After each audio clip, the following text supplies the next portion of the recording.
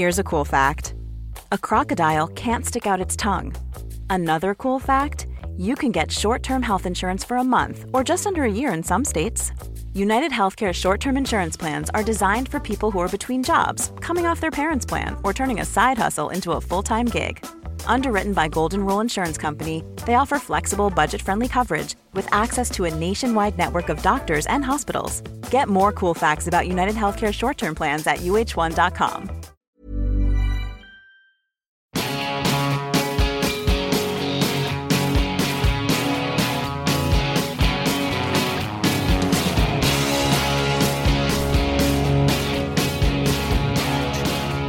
Hello there and welcome to Paper Talk, the Irish Examiner's sports podcast. Well, we've lots of talking points from the weekend with shocks and close calls across the championship. We'll begin with Páirc Uí Rinn and Cork's close shave against Tipperary. Owen Cormacan was there for us on what was a very bizarre evening on Leeside. Absolutely. First half was a truly woeful 35 minutes of football. I don't think you needed to be in Páirc Uí Rinn to realise that. I believe it was just as bad if you were sitting at home on the couch. 5 scores, 4 to Tip and 1 to Cork, and Cork were truly rudderless in that first half. 9 wides, 2 missed goal chances, just could not make that final shot stick. And when Tip came out at the start of the second half and kicked 2 points, the first within 15 minutes of the second half, you were expecting Tipperary to push on and to record a second consecutive championship win. Credit to Cork that they did come back. A crucial moment was Ken O'Halloran's save, keeping out Liam Boland's shot early in the second half when Tip were 3 ahead. If Tip had got that, I couldn't have seen Cork finding a road back, but they did. So credit to them in that respect. I suppose we must give them some credit, seeing as they believe they're not getting much, but they're going to have to improve drastically if they are to give Kerry a game on July 2nd. What was the sense in the ground, Owen, in that first half, from the Cork support?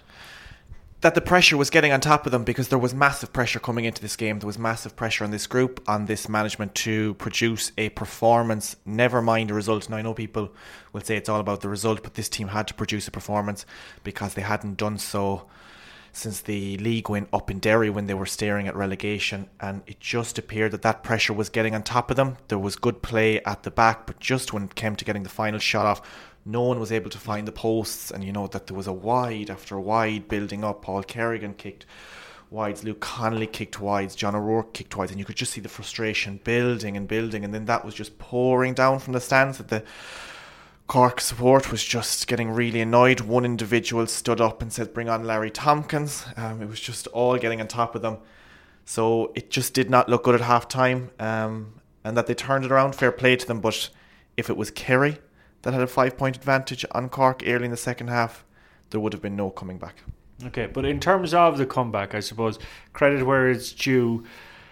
Some of the young lads that came on, Johnny Powter in particular, I was very impressed with him watching on television. Absolutely, the subs had a major impact.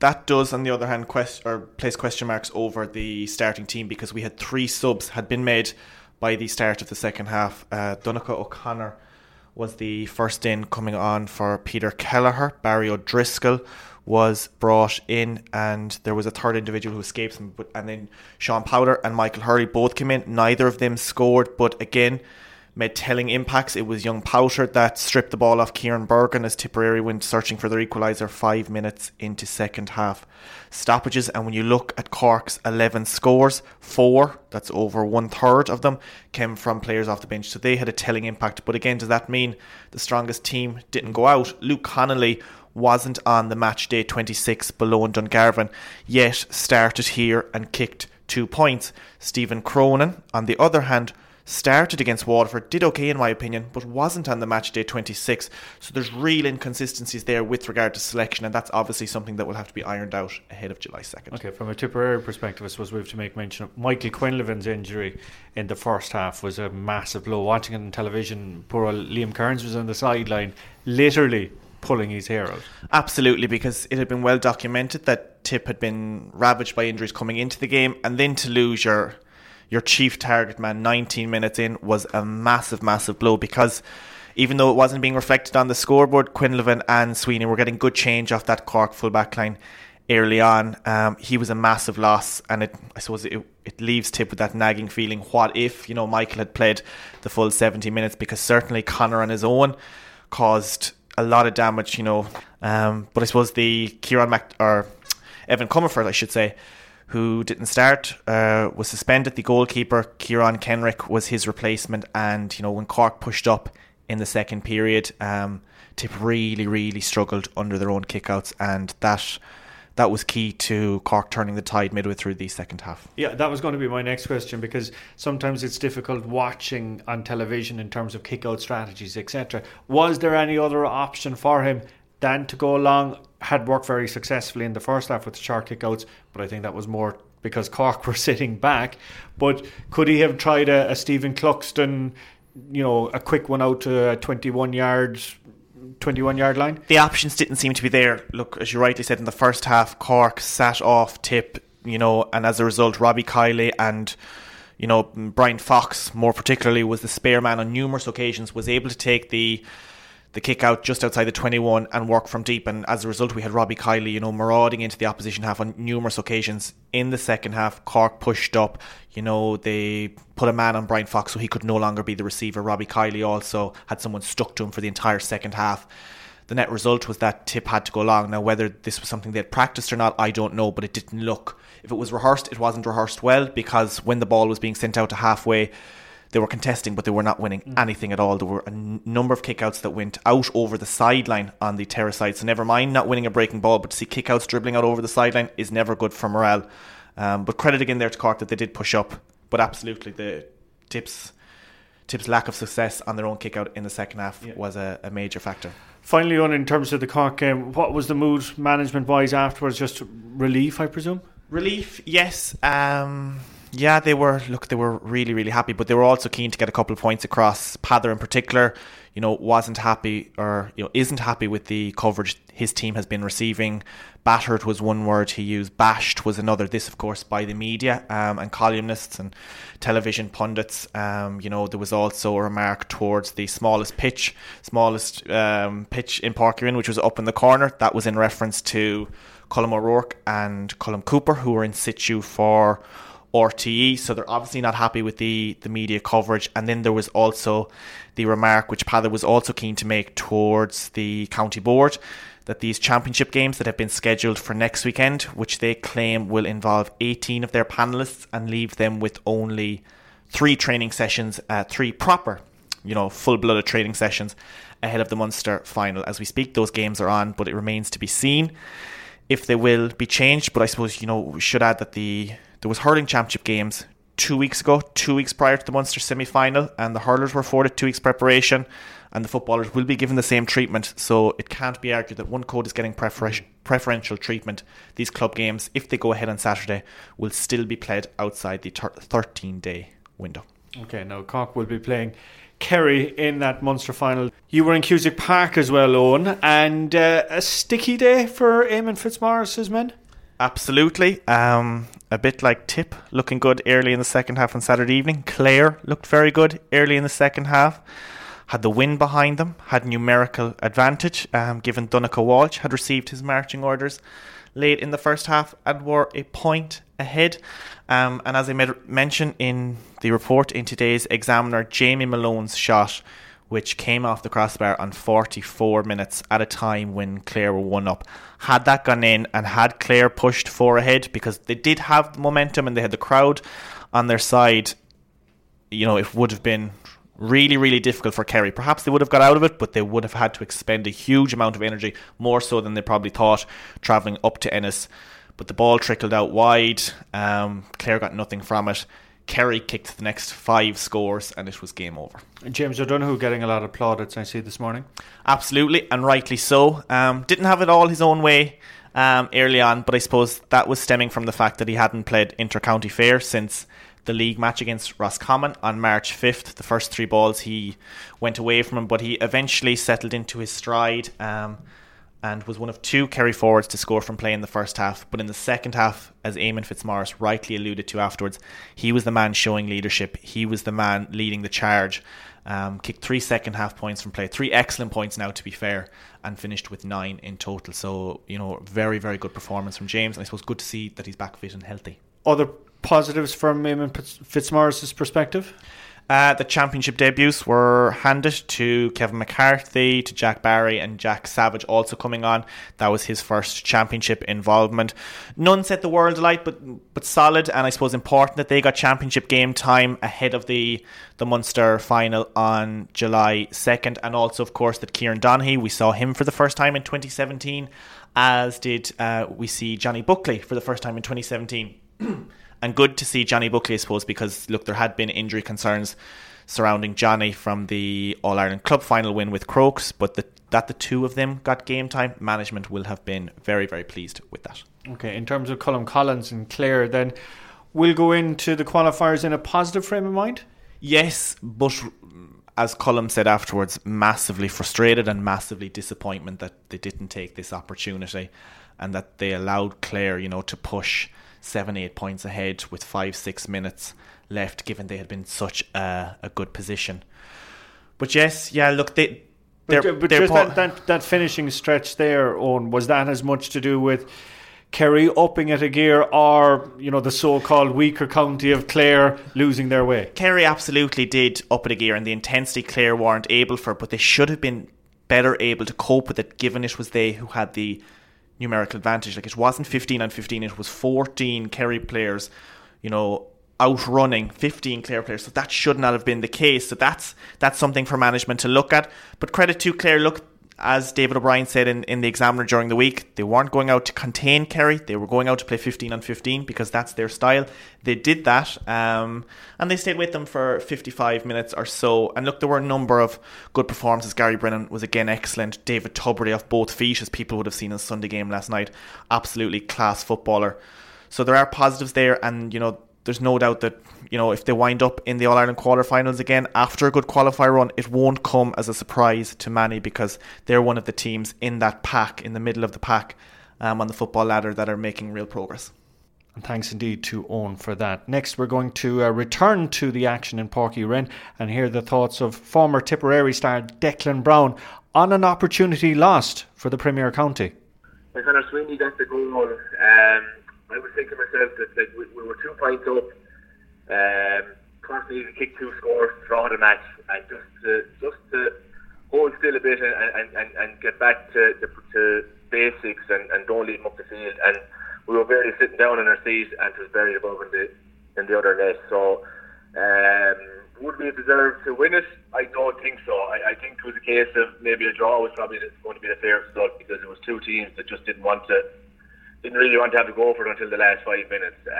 So it would have been interesting to see what would have happened after a replay. But as regards ourselves, I suppose we so much hopes and expectations now that we are disappointed that we lost it. But Cork, in fairness, they dug deep and they grounded out, and they closed out the game then with the last 2 or 3 minutes by passing over and back to field. So we were never going to get another chance. Okay, talk me through the emotion that you went through from the Tipperary goal to the Cork goal in the space of about 45 seconds. Yeah, I was trying an old teammate of mine, Tom Anklem, and we were hugging each other actually. We thought that we were getting out of jail, and I'd safely say we hadn't finished hugging, we hadn't sat back down the seat, and the Cork lads were up behind us, and they were doing the same. So it's a very, very hard lesson to learn. Like, I was even just thinking coming home in the car after it. You could just see a Cork or a Dublin or a Kerry or a Donegal conceding a goal like that after scoring a goal. You couldn't. So it's just going to be a difficult learning curve for us to take, but it's one they have to take on the chin. But is that just naivety on the lads' part, or innocence? Yeah, I would we were again, the players were kind of like ourselves. There was ecstasy down the field. They couldn't believe themselves that Conor actually got to the ball to tap into the net. So, number one, Ken O'Halloran shouldn't have been allowed to get out the ball so quick, and that kind of started it off. We were chasing it then, and Cork had the overlap the whole time up the field. So, and like I said in my article today, Owen Duffy from Monaghan took a black card. I would have taken a red card, and I know I don't like to preach that kind of cynical play, but at the end of the day, we'd have been in the Munster final preparing for it, So it's just like I said, it's a hard pill to swallow. But the other side of it is, it's kind of like did we deserve to win it? I don't think so. So it's kind of double-edged sword. You mentioned Ken O'Halloran's kick out there and his quick thinking. Did the kick out strategy catch Tipperary in the second half? The Cork kick out? The Tipperary kick outs in the second half. I think, as fair as I said, my own clubmate Kieran Kendrick, he got a dream first half. His Cork didn't put any pressure on his kick out, so everything went right for him. But I just think when we had to go along, obviously Cork were there waiting for the scraps as well, so they got the break. But Quinlivan was massive loss. He can, and he did it last year when we were under pressure in the middle of the field. He came out and he won vital ball. So we were always under pressure. And I think once we couldn't get that foothold around the middle of the field, Conor Sweeney was always going to struggle because there was no ball going in. But I think Cork knew that they were in trouble, and they knew they had to push up, and they knew they had to go for it. So I think it worked out well for them. Now, in terms of the criticism that Cork have endured over the last couple of weeks and possibly into the league, you could be talking months as well. You've been there as a player, Dick, and as an amateur player, it must be very hard into these things, to read these things, and as well for their families as well. Yeah, it's like I said, we've gone through it the last couple of weeks up here in Tip. We've all been lambasted as players down through the years for playing poorly and this and that. But when it becomes personal, it's a different kettle of fish. No one has to endure that, and full stop. It's all about enjoyment as well.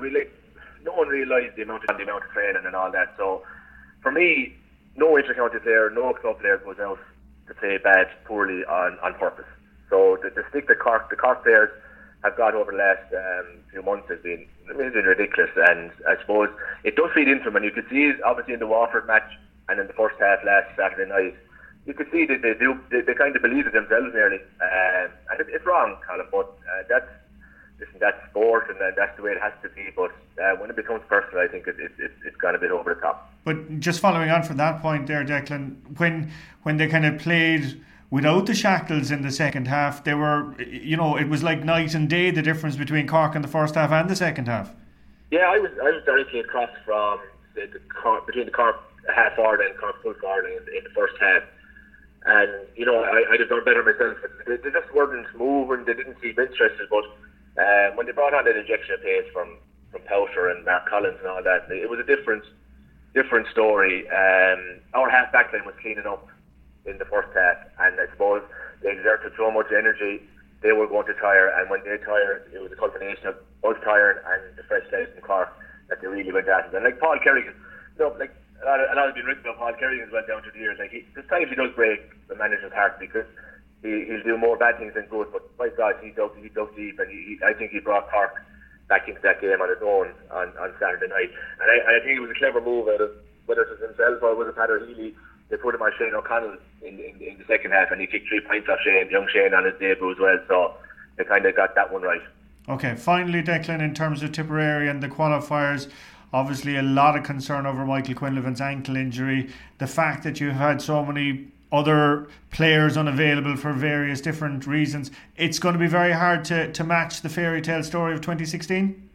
It definitely is. It is. I like Liam Kearns was, I suppose, last year he was on about the fellas we were missing, and I kind of, I kind of had it. I won't say enough of it, but it's just, it kept going on and on and on, and we were blaming this the whole time. And look how far we got. And it kind of started a small bit this year, but I do feel sorry for him, because I think if Quinlivan stayed in the pitch Saturday night, we win the match, and I have no doubt about that, because he gives you both inside and outside. But it's just Liam Kearns is not getting a bit of luck. Philip Austin, young Jack Kennedy was gone before the match the last day. And I know every inter-county team has those problems, but ourselves, if we could just get a bit of look on the injury front and have everyone available, I don't think too many teams will want to play as the qualifiers, Colin, so, and we've had that experience of their own, so it's going to be hard, there's no doubt about it, but it'll be something we look forward to and with interest. Wexford Park hosted a thrilling Leinster Senior Hurling Championship semi-final between Wexford and Kilkenny on Saturday evening. Davy Fitzgerald's men emerged victorious and have booked a place in a Leinster final. I wondered if our own John Fogarty had seen that result coming. No, I didn't, Colin. I fancied that it was going to be quite tight, obviously because of the crowd, which surprisingly, wasn't as big as most people expected. I think some commentators were saying it could have sold 2 times over, and sure, listen, we saw some of the queues for tickets last week, but no, it was below capacity. But still, they made a hell of a noise.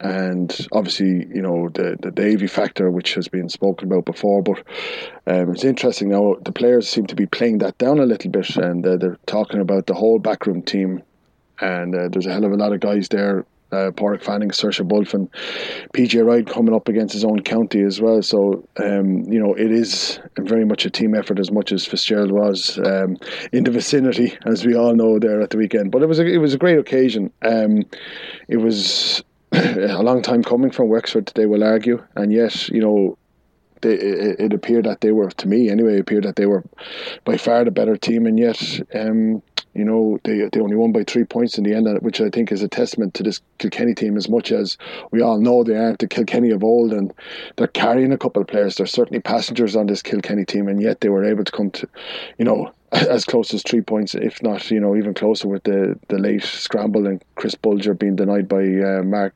Fanning there at the end. It was a bit too close for comfort, but it was always probably going to be that way for Wexford. They were fighting history as much as they were fighting Kilkenny. In relation to Wexford, and so much talk last year after Davy leaving Clare about the setup and the sweeper system and everything like that, is it fair to say that Davy has moved on a bit in terms of technical innovation with Wexford? Sean Murphy was playing as sweeper as he has been over the last while.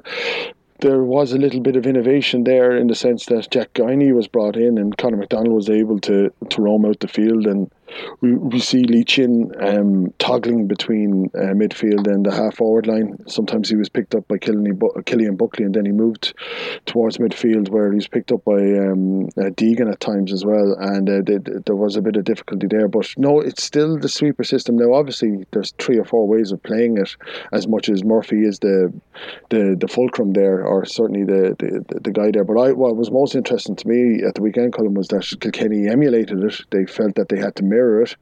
I know a lot of Kilkenny supporters would take umbrage at that, and maybe they might, those more realistic might even see that Cody did this and will criticise him for it, but it looked like they were emulating it. It certainly felt like that they were emulating Wexford, and the way that they were shaping up. Conor Fogarty was playing the sweeper. They might say an extra defender, I say sweeper. He was between the 2 lines. It's semantics, but at the same time, for all the criticism coming out of Kilkenny, not from Brian Cody, but from former players about the sweeper system and how much they think it's negative, and that they think it's limited. It was quite interesting to see that they joined Wexford in applying one there in Wexford Park on Saturday. Lee Chen gaining a huge amount of plaudits. John, just talk us through his performance. Yeah, it was really the second half when he came into his own, Colin. Like, he was decent in the first half, made a couple of points from place balls and what have you, set up a couple of scores, but it was really, what stood out for me was the tour de force from him, particularly after the second Kilkenny goal. Like, all the initiative was with Kilkenny at that stage, and yet it was Lee Chin who stood up. He scored the next point, which was vital from the puck out. He made an unbelievable leap, as we saw in the highlights, to set up Matthew O'Hanlon, to set up the platform for it. He passed it on, and then it was on to Matthew O'Hanlon, and then he scored a 65 there as well. Like, he really was O'Hanlon, obviously he shares the joint captain. Davy Fitz likes the idea of joint captains. He did it last year with Clare as well, but Chin really looked like the skipper there on Saturday, and he really coming into his own. Like, I see Babs Keaton referring to him as a great athlete, but I think he's a fine hurler too. He's unorthodox, absolutely, he's unorthodox, but that's probably one of his best trading attributes anyway, because the strength of the guy is phenomenal. You only have to see the size of his back. He barreled Walter Walsh, who was 16, 17 stone, out of the way in the first half. Some people might say it was a little bit illegitimate, but a lot of things were going to be let go by a referee like Fergal Horgan. He likes to let the game flow, but Chin Chin, you can understand why Chin is so marketable at the moment. He is the new Sean O'Gallhalpian in that way, and obviously Sean O'G had the All-Stars and what have you, but Lee Chin is still a young fella, and he looks already to the manner born as a leader. Finally, John, and just in terms of Kilkenny, looking at, like yourself, at the highlights of the match, a whole host of very uncharacteristic wides, which I was very surprised by.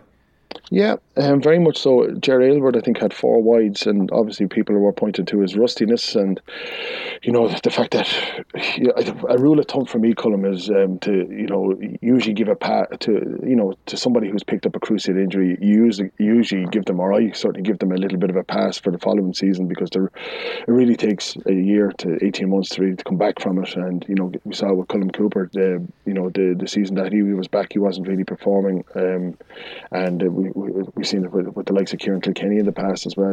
It took a while for him to get up and running, and Aylward, at least he was showing. Obviously he was getting frustrated. He was on a yellow card. He had the 4 wides. He is not a tempestuous type of guy, but certainly he's a fiery type of character. He didn't like some of the marking that was being applied to him. But he was guilty of wides. Pádraig Walsh was guilty of wides. They were playing, it was obvious that they were playing into that breeze, and which was quite difficult at that stage. But it certainly wasn't Kilkenny like to be so erratic in their shooting. But again, I would question just how many these guys were seriously match fit. Like Jay Aylward, obviously he had a couple of club games under his belt, but we hadn't seen anything of him in the league. Pádraig Walsh coming back from a fractured heel. Was he right? Why was he playing in the position that he was playing? He's not used to it. Tommy Walsh obviously started his brother Tommy started his career, or Kilkenny career, in the forwards and moved back. But we've only known Pádraig Walsh as a wing back and as a full back in the league this year. But we certainly haven't seen him in such an advanced position. And I wonder if Kilkenny were playing to him at their strengths there in that regard. And Richie Hogan, we had heard some talk about his back coming into the game, and he was in pain coming off the field there at the end. He wasn't the Richie Hogan that we've known over the last 3 or 4 seasons. So it just shows how Anthony Daly made the point in our newspaper today that the pool, the depth of the talent pool isn't as deep as it, or certainly isn't as large as it was in the past. And I think that's come to show, or come to bear now. Okay, it'll make for a very interesting and exciting qualifier draw next Monday morning. We'll be adding Cork and Waterford to the mix as well for that. Okay, now let's turn our attention on to the football action. You were out in Salthill then yesterday, John, for Mayo Galway. Again, I'm going to ask you the question, did you see this one coming? No, again. Gee, it's like you're trying to humiliate me, Colin, with the predictions. No, I didn't. I thought it was going to be very tight again, much like what happened in Wexford Park. But I fancy that Mayo's experience and plus their hunger from last year and losing as they did to Galway in Castlebar last year, that would stand to them. But obviously everything was affected. The Keith Higgins sending off in the first half, totally justified decision. Shouldn't be. Yeah, I was just going to ask you on that, John. As far as you're concerned, absolutely no complaint. Yeah, no complaint. I think he knew it himself as well. Higgins, I think the argument was made in the Sunday game that he isn't a dirty player, but you know what, he isn't, but he's going to be kicking himself, and he can only hope that the next day that Mayo win, so that Higgins is over the 30 mark. He's as fit as a fiddle, there's no doubt, and there's probably another year or 2 left in him. But you would imagine if Mayo were to lose in the qualifiers, just how much of an appetite he would have to come back again. A lot of people are signalling the death knell already of this Mayo side, certainly with the likes of Alan Dillon, who wasn't on the matchday panel yesterday, but Colin Boyle, who wasn't started. Stephen Rochford said that was a tactical decision. You have the likes of Keith Higgins, David Clark, and guys like that, and you're wondering just how much more football they have in them. Obviously, there were positives in the sense that they were very competitive with Galway, and Galway were very jittery towards the end.